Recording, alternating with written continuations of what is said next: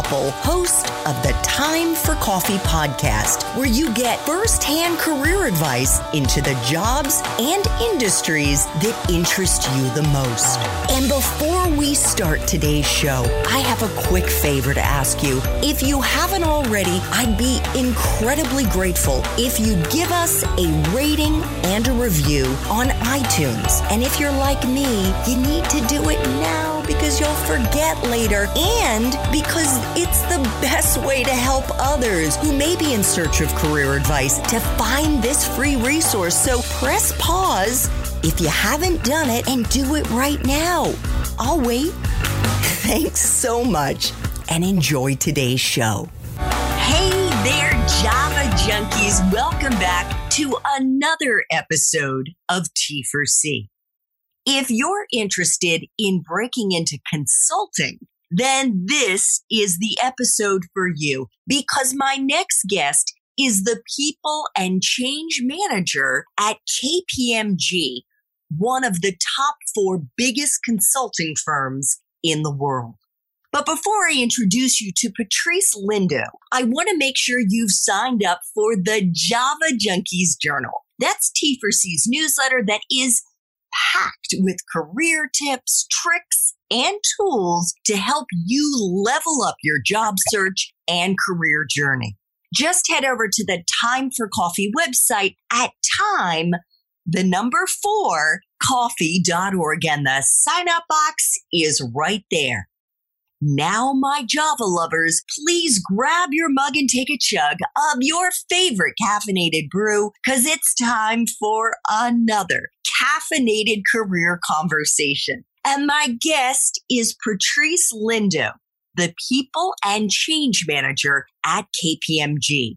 Prior to joining KPMG, Patrice worked at 2 of the world's biggest consulting companies, Deloitte and Accenture, where her client engagement ran the gamut, including industries like higher education, media and technology, retail, financial services, and health and public service. With more than 20 years in developing high-performing teams and cross-functional collaboration, Patrice is an expert in identifying how an organization can ensure its employees feel heard and supported, whether they're working from home or whether they're back in the office post-pandemic. As a side hustle, Patrice also coaches corporate women of color to fast-track their careers by effectively navigating and leveraging the dynamic within the white corporate space. At Career Nomad, she empowers women to release their limiting beliefs they have in order to level up their personal and professional lives. Patrice, welcome to Time for Coffee. Are you caffeinated and ready to go? And I have my coffee, so I am super duper ready. So thank you very much for having me. I'm excited to talk with you today. Well, likewise, what kind of coffee do you drink in the Lindo household? So can you believe it's somewhere between Nescafe and something that my husband will bring my way, which is something surprisingly percolated and caffeinated. So I don't know. It runs the gamut of, we lived in the Bay Area for a while, so we drink a lot of Cuban coffee, a lot of Colombian coffee. The stronger, the better. Almost the stronger, the better. So you are a woman after my own heart, Patrice. Yes, I'm all black. about the bold flavors. Exactly. I love it black. I don't drink it with anything in it. And if I don't have it, I have a headache. So that's a little sign about the caffeine, but it works. It works. Well, sometimes I drink it black, but with a little ghee. Yes. Keto coffee. I love it. And that really keeps you full for long and gives you tons of energy. Absolutely. Bullet coffee is the way to go for sure. Beautiful. Yep. So, Patrice, there are a lot of young people out there who may think they want to get into consulting or may not even know what consulting is. I mentioned 3 of the big 4. Yes. Where you were KPMG, where you are now Deloitte and Accenture. But there are also a bunch of others. I'm just going to list some of them out here. McKinsey, the Boston Consulting Group, Bain & Company, PricewaterhouseCoopers, Booz Allen, EY, Yes. and on and on. For those listeners who aren't familiar with the consulting world, I'm going to give a 10,000 foot view before we get into your bird's eye view, or maybe it's more the ant view. Yes. Consultants work with client companies to solve specific business challenges, and consulting projects are often done in teams and can focus on a variety of areas, including strategy and technology implementations. Does that sound about right? That's a very, very fair explanation. That is absolutely correct. And the team is interdisciplinary. So you hit the nail on the head. From the technical to the people side, to the strategic side, to the contractual side, there's a lot of kind of irons in the fire. So you hit the nail on the head. All right. Thank you. So your title right now at KPMG is People and Change Management, or Change Manager. Correct. What does that mean? Right? In layman's terms? Yeah. So remember that multifaceted or that interdisciplinary team we just talked about? I'm on the people side of a change. So if you have a company that has, let's say, a business problem that their IT support team is not able to process a request quickly, they will decide that they want to implement a particular system, maybe something like ServiceNow, for example. And ServiceNow is the machine that operationalizes, these problems coming in and routed to the right people and solving the issue of the person calling in. I am on the people side of that change, where we need the technical team to develop the solution, right? We actually need the people to implement that solution, meaning convert what's old, or the legacy system, as they call it, to the new system. So we're all talking about now here things that we're changing. Well, there's a people side of that. For it to be sustainable, if we don't teach people how to use it, then they won't know. So we can't necessarily take the Apple phone or iPhone approach where here's your phone, here's a book to read and use it, right? Or they play around until they get it. We actually have to consider what that looks like, because people have grown up with the older system. So what do they need to start? What do they need to stop? What do they need to continue doing? And so we break that down for them and anticipate what their needs are based on where the company needs to go. Okay. Now, when you mentioned ServiceNow, is that a type of technology? Is that a software? Correct. ServiceNow is a type of software, like you'd have ServiceNow, Workday, Oracle, Salesforce. These are the backbone, if you call it that, to the operationalization of change. So we're converting from pencil and paper, for example, to what the technology looks like. And so there are companies out there that have operationalized that and pitched to different organizations that we can help you do this quicker, sooner, faster if you use our system.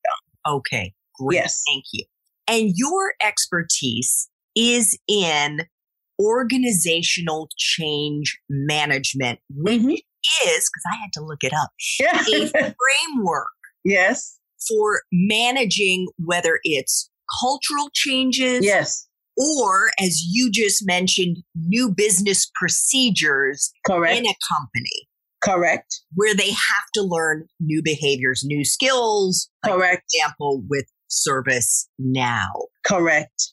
You and I were chatting before we started recording, and you said your focus is on the human capital. Yes. Correct. Correct. It's what is that? From human resources. Yes. That is. So please tell us what you mean by human capital. Well, what you will find is that in an organization, we have intellectual property. In other words, whatever they've created, right? Whatever that organization is known for. You also have the funding that goes with that. How do we support, getting your widget sold, for example? There are people, if you go along with that example, that are selling that widget. There are people that are creating that widget. There are people that are documenting how to use that widget, for example. Well, in the people side of the widget selling, if we stay with that example, we have to care for those people. And so we call that human capital. I'm simplifying this to a very layman terms, but in other words, how do you care for, recruit, resource, and also empower the people that are working within your organization? So that's what you call human capital. So at KPMG, for example, we have our internal customers, like people on my team. We have our external customers, which are, let's say, the IT team, and I'm on the change management team. But we also have our clients that we have to service. So we have different audiences that we have to show up for. And how do we show up for them? What are their needs? How do we assess their needs? How do we help them make the transition from current state to future state? How do we help them think through and actually enact or embody, so to speak, that change? And so that's what I work on, how to get people to make that change in a sustainable way and clear roadblocks if there are any. Wonderful. And you said you've got different customers, whether Correct. they're internal or external. And I was shocked. I looked up how many employees KPMG has. Mm-hmm. It has a stunning 220,000 employees all over the world. Correct. And they're not the largest, because at Accenture, and I'm dating myself, but this was probably circa 2018, there was nearly 500,000. So KPMG is not the largest. But yes, absolutely. We're talking about lots of people.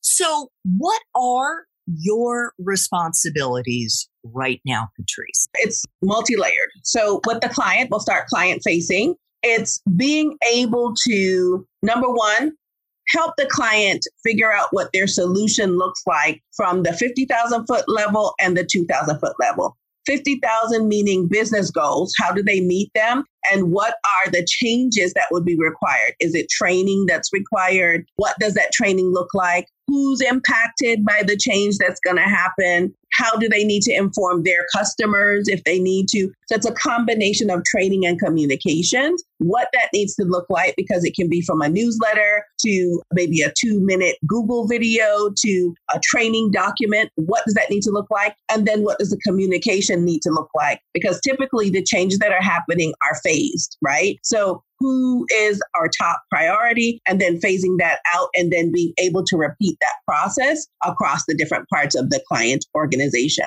Layer one. Layer two is internally for my team. What is it that we need to create, and how are they best prepared to create those things? So if we are creating, let's say, a video, do we have the licensure created to be able to create that training video so that it meets the needs of the client? So are they trained on that? If it's a job aid, are they following the pedagogical, if you call that, I'm using technical terms, but in other words, are they equipping it from a teacher perspective so that the student can learn? Because they're not all teachers, right? From the internal perspective, I also work within KPMG to help with what they call the employee resource groups. I've joined a few women's groups. I've joined a few parents groups, and I've joined the Black Careers Matters groups. So those are things that I'm passionate about with regards to coaching and career coaching. So there's kind of three phases that I work within KPMG. The client facing one being, what takes up the most of my time. I'd say about 75% of my time, and the 25% is split between those last two areas.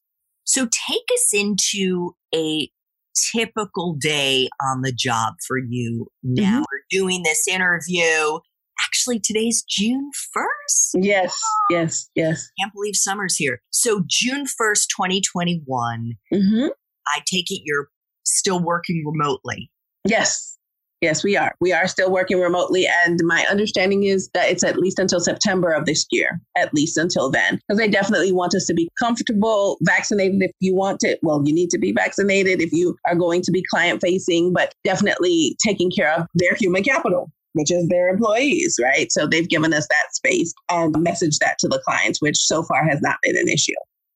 So what is a typical day like for you working remotely? So from leadership perspective, a day in the life of, or a DILO as we call it, is basically, number one, where's the client? What do they need? What's being rolled out next, right? Meaning we're in a phased implementation right now with one of our clients. And where are we with that particular implementation? What is the state of readiness?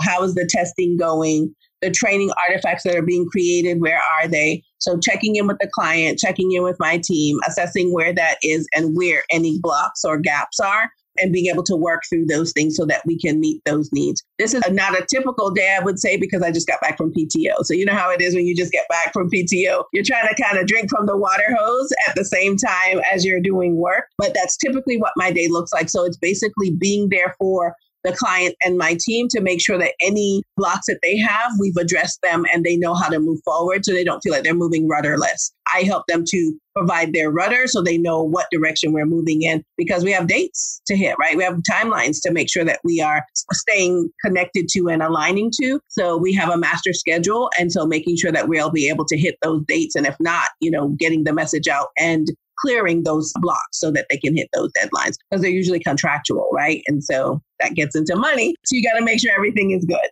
So how many people on your team? 6. I have 6 people on my team, 3 on the comm side and 2, including myself, 3 on the training side. By the comm side, you mean? Communications. Sorry. 3 on the communication side and 3 on the training side, training and delivery. So when you were saying, for example, you may be working on some kind of a press release or a news release. Yes. That would be the comm side of your team that would be working on that. And then with the training side of the team, if they needed to actually write a training manual Correct. and execute, oversee Correct. the training itself, they would be the ones doing that. Correct. Well, in this case, they're creating it, but the client is actually delivering the training. So we create the artifacts and, help them meaning the client, because they have what we call the model being train the trainer. We train the client on how to deliver the training to their teams, because from a sustainable point of view, that particular client's employees doesn't know us, right? That level of loyalty isn't there with us, right? So we train up the teacher, so to speak, within the client so that they can go out with our support and deliver the trainings or changes, I should say, to their population. That's that cultural change we talked about. What type of personality do you think would thrive in this type of environment? Is it more interesting to be working with multiple clients as opposed to, for example, working inside one of your client companies, executing? Like, how would you describe the kind of person that thrives in a consulting environment, Patrice? Yeah. The type of person that thrives, I would say, is someone that is basically an agile thinker. They can be flexible, but they can also drill down, right? They're a good nurturer, because to nurture, if you think of, let's say, a garden, right? Even if you were planting one vegetable or one fruit, you probably don't just have one plant. You probably have several plants, right? If you were planting multiple vegetables, you would be having multiple plants for sure. But you can't necessarily focus on all the plants at one time. So you kind of set them up, you water them, you fertilize them, and then you go away. Let them do their thing. And you come back and you check and you assess, and you have to be able to drill down where you're needed. So you almost have the sense of being almost like a farmer, right? Almost like a gardener, where you can till the soil so that everybody can get what they need, but you can also focus where the focus is needed based on their season, right? Based on what their needs are. And so that's where you really thrive in consulting, because, for example, before I'd even gotten into leadership, you have different parts of the client that you have to consider beyond just training and communications. After you do their learning needs assessment or training assessment, where are the gaps, right? Once you identify those gaps, who are the impacted audiences? When you determine who those impacted audiences are, what kind of training do they respond best to based on maybe history or based on what they need to know? Are there any potential resistance to change factors that you need to take into consideration? What is the timeline? How quickly do you need to move them through? Do you have executive support to come in and support you so that you're bringing in the best practices, but they're bringing in the heavy, this has got to get done, John, at our company, this is what we do type thing. So you've got to be able to respond in a way that is almost a step ahead of them, but it's a step in line with them at the same time. You have to be flexible. You have to be emotionally intelligent, where you can read the client, so to speak, especially in a virtual world. You have to be able to influence without forcing, and you have to be likable, relatable, right? So there's a lot of things to keep in mind, and you don't want to have a whack-a-mole approach where they see you coming and they're like, get that girl or guy away from me. It's very much like you make fast friends, but you get the work done. You influence, but you don't force. You are absolutely able to drive results and speak their language in a way that you show up as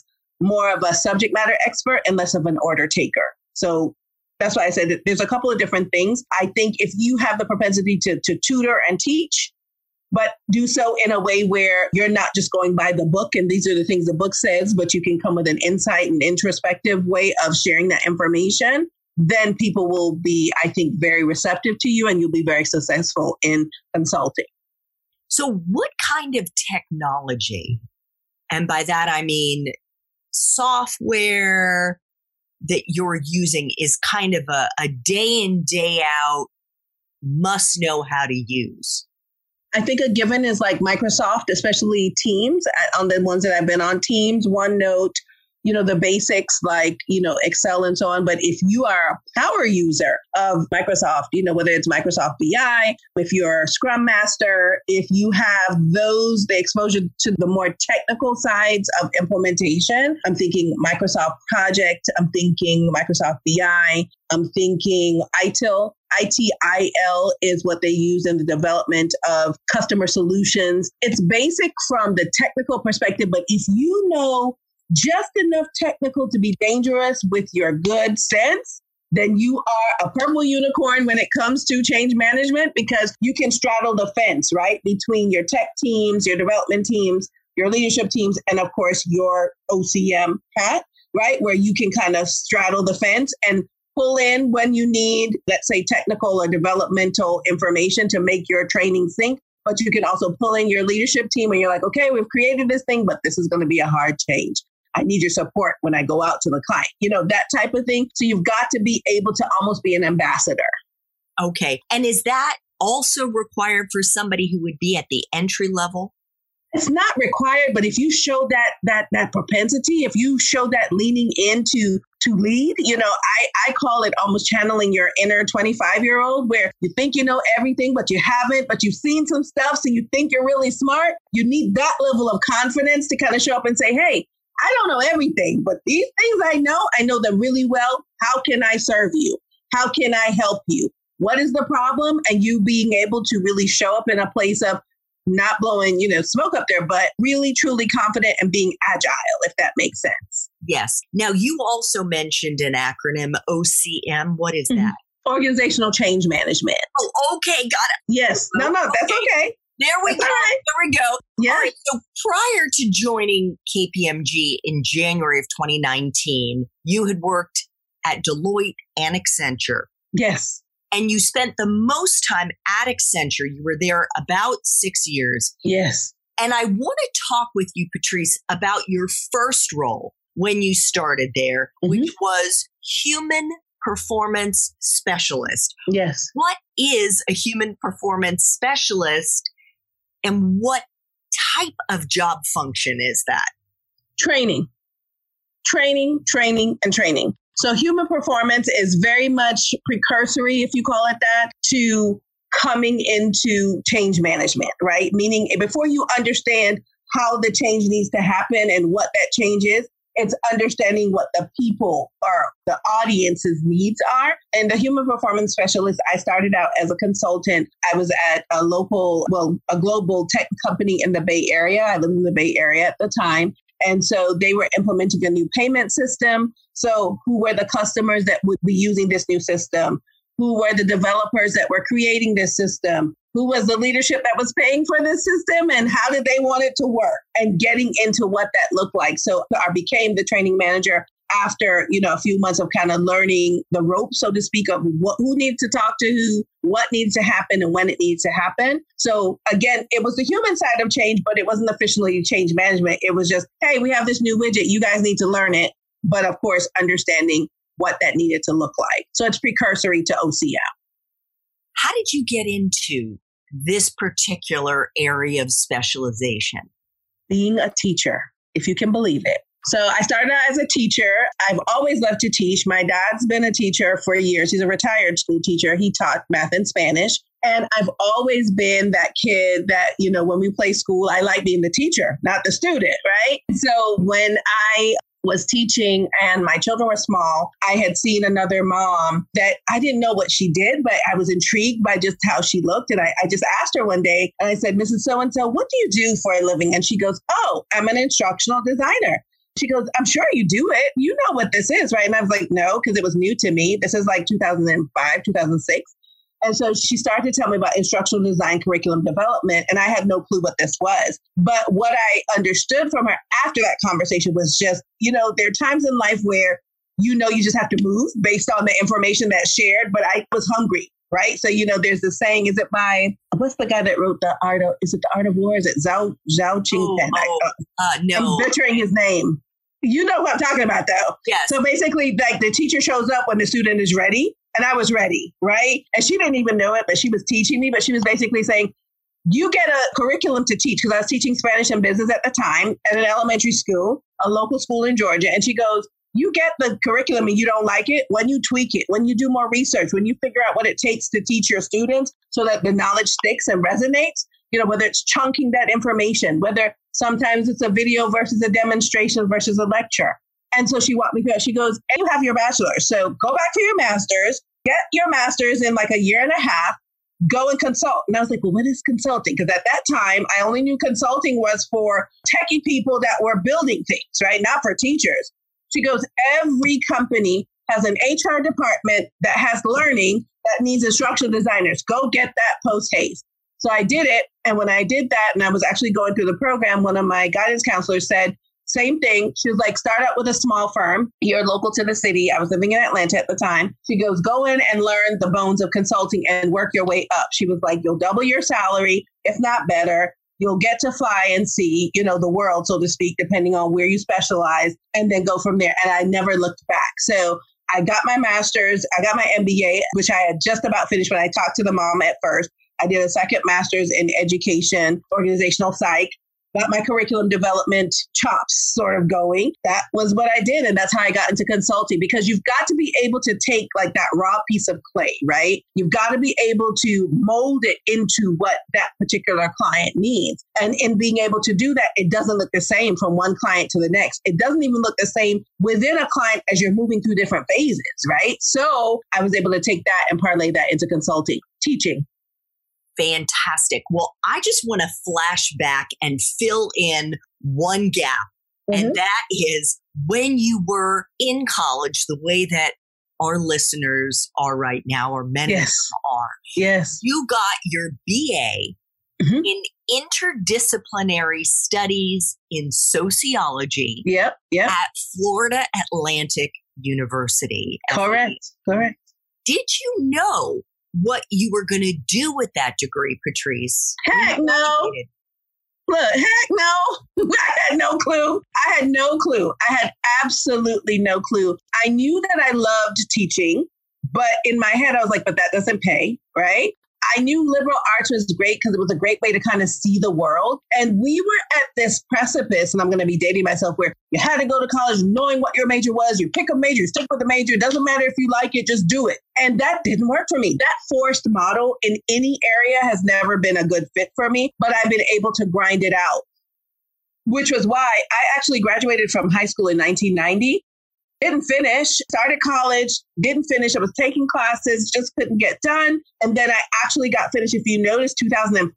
So by then I lived a little, I had done real estate, I had done some teaching, I had worked in healthcare. I kind of carved out my own path without even knowing that was what I was doing. But that's one of the reasons why I'm in the roles I'm in now, both at KPMG and in my coaching, where I tell people my job, at least, is to have an impact on those in the world that want to accelerate that process. So I help people by saying, it's okay not to know what you want to do. It's okay to explore, but here are some things you can do as you're figuring it out. There are some things that you can do personally. There's things you can do professionally. I think consulting is a great way to do that just out of school. I love that. And I love the fact that you actually created your own curriculum for your own life. Yes, very much so. Very much so. I didn't know that was what I was doing, but yes. So what was your first job when you graduated, Patrice, and how did you get it? Do you remember? So my first job out of school was teaching, and I got it because I had the chops. When I said chops, meaning to convince people, I could sell people on my abilities, right? And this is LinkedIn was around, but I would look at different job boards and look to see what they were looking for qualities wise in a teacher. And I would say, well, I can do that. I know how to do this. So I would incorporate that into the questions I'd ask, how I'd talk about my experience, and what I could do for them in a very rudimentary way. I also included that in my resume as well, so I could speak the teacher speak. The part that I matured into is what core skills, meaning transferable skills, did I have that would apply in other areas? Because I was only thinking schools. And then as I matured, it became, well, universities and maybe trade schools, but it still had not left the educational sector. And so it wasn't until I talked to that mom that I explained to you that she was like, you can consult, that I realized that, well, wait a minute, HR departments are in any industry, in any area. So then I began to discover without knowing what are the core skills I have from teaching that could be in places like consulting, and in consulting, it could be in healthcare, it could be retail, it could be in tech, it could be wherever. And it kind of just opened the gamut for me, which really made things feel less 2,000 foot and more like 100,000 foot. I was like, oh, well, the world is really my oyster. Where do I want to dig in closer? Oh my goodness. What a great example of how one conversation, yes, random conversation, yes, can change your life. For sure. So you mentioned your side hustle. Yes. Career nomad. You coach corporate women of color to fast track their careers by effectively navigating and leveraging the dynamics within the white corporate spaces. So what do you mean by that, Patrice? So in any given corporate consulting environment, any, I mean, barring none, the decision makers, right? The people that are having those strategic conversations, the people that are making the decisions on who's coming onto the team or who's leaving the team, the people that are making the budgetary decisions, they don't look like me, right? To be honest, they look like you, but they're not female, typically. They just aren't. That's just the way consulting originated, so to speak, with white males, right? That's where most industries have started. And so what has happened is that in that evolution where now we're making some inroads, for lack of a better word, like myself, like yourself, in the industries that we work in, we may fill the spots when it comes to bodies, seats, butts and seats, but the way that we show up to work and the way we do our work does not necessarily look like the people that initiated, if you call it that, this process. So there's a gap, right? There's a gap sometimes where the wisdom that we may be able to bring to the table, our experiences that we've had to this time, like I mentioned to you, the relationship building that we have, yes, sure, anybody can build relationships. But I think from a personal experience, the way that I build a relationship with the client is very much influenced by the way I run my home, for example, right? Who's got to go where? What bill needs to be paid? Who's not feeling well? And by the way, this is due next week, type thing. So I bring those skills and experience and expertise to the table so that when I'm talking to my client, I can see that even though I'm telling them about the best practices and deadlines that we need to meet, that, wait a minute, I'm looking at this client, I'm reading their body language, there's something else going on. I don't mean personally necessarily. It just means they're not fully engaged because maybe there's something else going on that I need to take into consideration as you're building out their master schedule. Or maybe they think they only need 5 people to do this project when it's really the work of 50 people. Or maybe they have 50 people, but I have a team of 5 and they expect me to drive my 5 like they're driving their 50. So I need to manage that expectation, right? So just the insight that we bring to the table, just the expectations of being able to manage that is something that we bring to the table in the form of soft skills, right? The ability to be able to negotiate, for lack of a better word, what the workplace needs to look like, what the relationship with the client needs to look like to be successful, how to manage your team and that sort of thing is a place where there's not always covered in the job description, for example, when we're filling a requirement. But let's get back to the core of this, what you initially said. The people who are running most corporate engagements are white men. And you and your clients are Black women. Let's say the majority, your niche. How do you help them navigate white corporate America?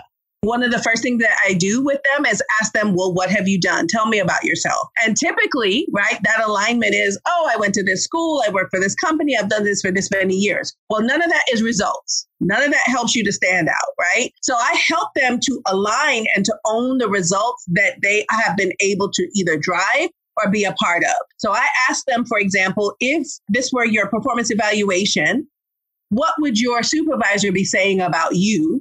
And what would you be saying to either support or refute or build up, so to speak, your next role, promotion, or raise, whatever it is? That's what you need to speak on your day-to-day. That's how you need to show up, not only for your clients externally, but your clients internally, so that people know what you do. That doesn't come naturally because culturally, we've been raised to almost like be small, don't be braggy, don't be too much, be ladylike and genteel, which is always like, okay, yes. But sometimes that also means, I'm sorry, I don't understand you, or this is what I bring to the table. This is how I can help you, in a more confident, assertive, intentional way, letting people know what you can do. That's just at the top level. I use a framework that's called ADDIE, which is similar to a learning discipline, where I teach them how to align, dream, decide, innovate, and emerge. And that's the framework I take them through as a coaching student of mine, so that at the end of the day, they can get to an accelerated pace of how to achieve the goals they want professionally. But I take you through the align, please. What have your biggest takeaways been, Patrice, that could help some of our young listeners of color avoid some of the most common mistakes that a young person makes in the workplace? So I'm going to not necessarily call them a mistake. I'm going to just call it a lesson. But I think one of the first things is feeling like their voice is not worth being heard. Meaning that, yes, you do need to listen, absolutely, but ask the questions that you have. Jot them down, get to a place where you are comfortable being uncomfortable. Also, I would say make fast friends, meaning try to kind of suss out in the room who knows what and who's a good person for what, because it's in building those relationships that you begin to build the bridge of not only knowing who they are, but them getting to know who you are, because it's a two-way relationship. Yeah. And these can become your mentors. Absolutely. Or you theirs. You just never know. And that's not just for people of color. I think that's for anyone in a new environment, but absolutely doing that. Because sometimes we're so wowed and almost overtaken by the opportunities that we think, oh, I got to get here and just be quiet and just learn and just scribble notes, where you really need to probably more interact and let people know, number one, not only what you know in a cocky way, but showing up like, yes, I'm new, but I bring this to the table. How can I serve you? How can we move the needle forward on this goal for the client? Two final T4C questions, Patrice. And these are questions I try to ask all my guests. And the first one is, if you could share a time in your professional life when you struggled, maybe you even failed. And for me, failure is how we learn. Yes. And this is not something to be ashamed of or try to hide. The truth is, I have failed many times in my life, and I'm incredibly grateful that I've had those experiences. So if you could share a time in your life when you struggled, and the most important point here is if there was a lesson that you learned in the process and how you persevered.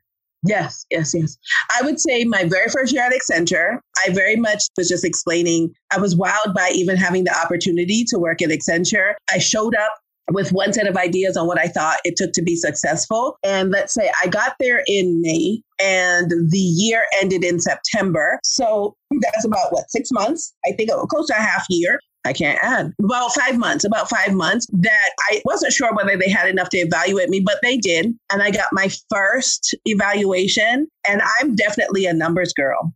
I got a D in my estimation. Like, I was not doing well.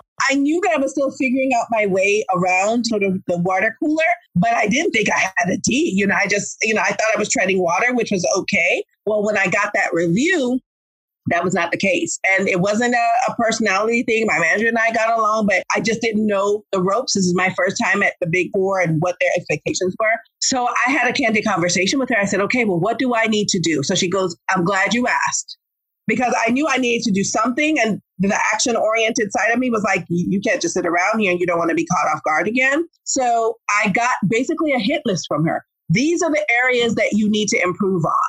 These are the areas that I'm looking for you to move the needle. These are the types of questions you need to ask. These are the things you need to do.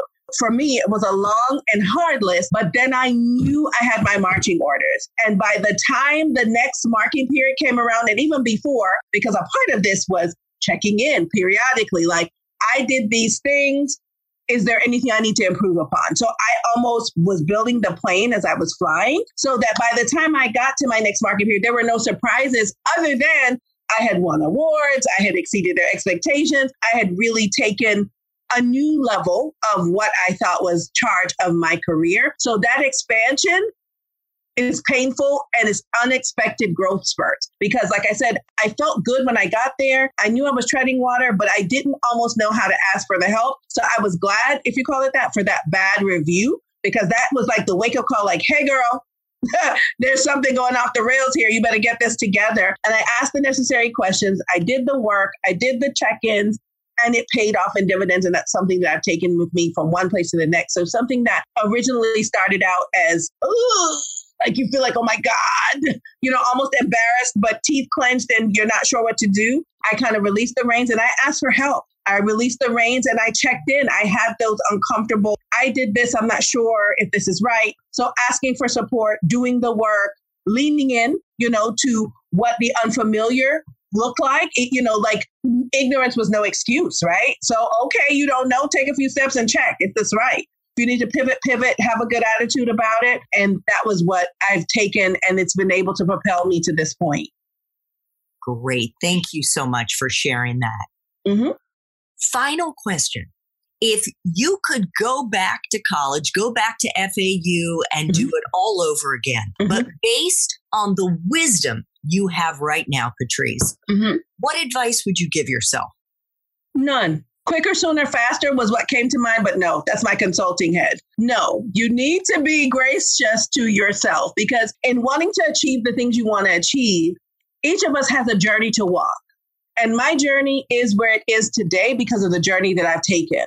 So you show up 1,000% whole wherever stage you're at, right? But your wholeness changes. So me in 1990 versus me in 2005 versus me in 2021, they're all whole people, but different versions of me, if that makes sense. So I would say stay the course, just like you did. You knew something better was always going to happen, but there's a leveling up process. I just didn't have the words for it at the time. So I would say do it the same way, enjoy life. Stop being pressured for, oh my God, you have to do this in the next 1 year. If you can take the time to blend everything where you do not come out less than whole, then do it.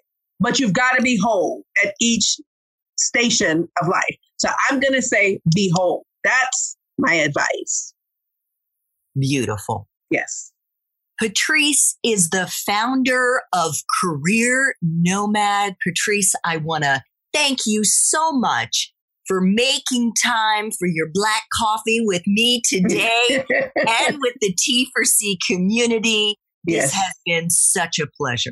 Same. Thank you so much for having me. I'm your non-traditional purple unicorn. I'm not going to be the one to say, kill yourself, do it right, whatever, because one last thing I do want to share with your audience.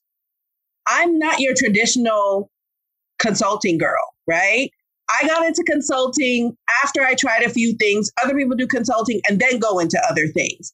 There's no wrong way in, but be gracious to yourself. Be open to growth and expansion. Be open to being uncomfortable until you're comfortable. Then when you get comfortable, be ready to expand again. So I hope this was helpful. Feel free to reach out to me if you have any additional questions. Thanks so much for listening to this latest episode of T4C. And if you're interested in learning more about my coaching services for confused college students and recent grads, feel free to check out the Time for Coffee website under the coaching tab at time4coffee.org or text me at 202-236-5712. That's 202-236-5712.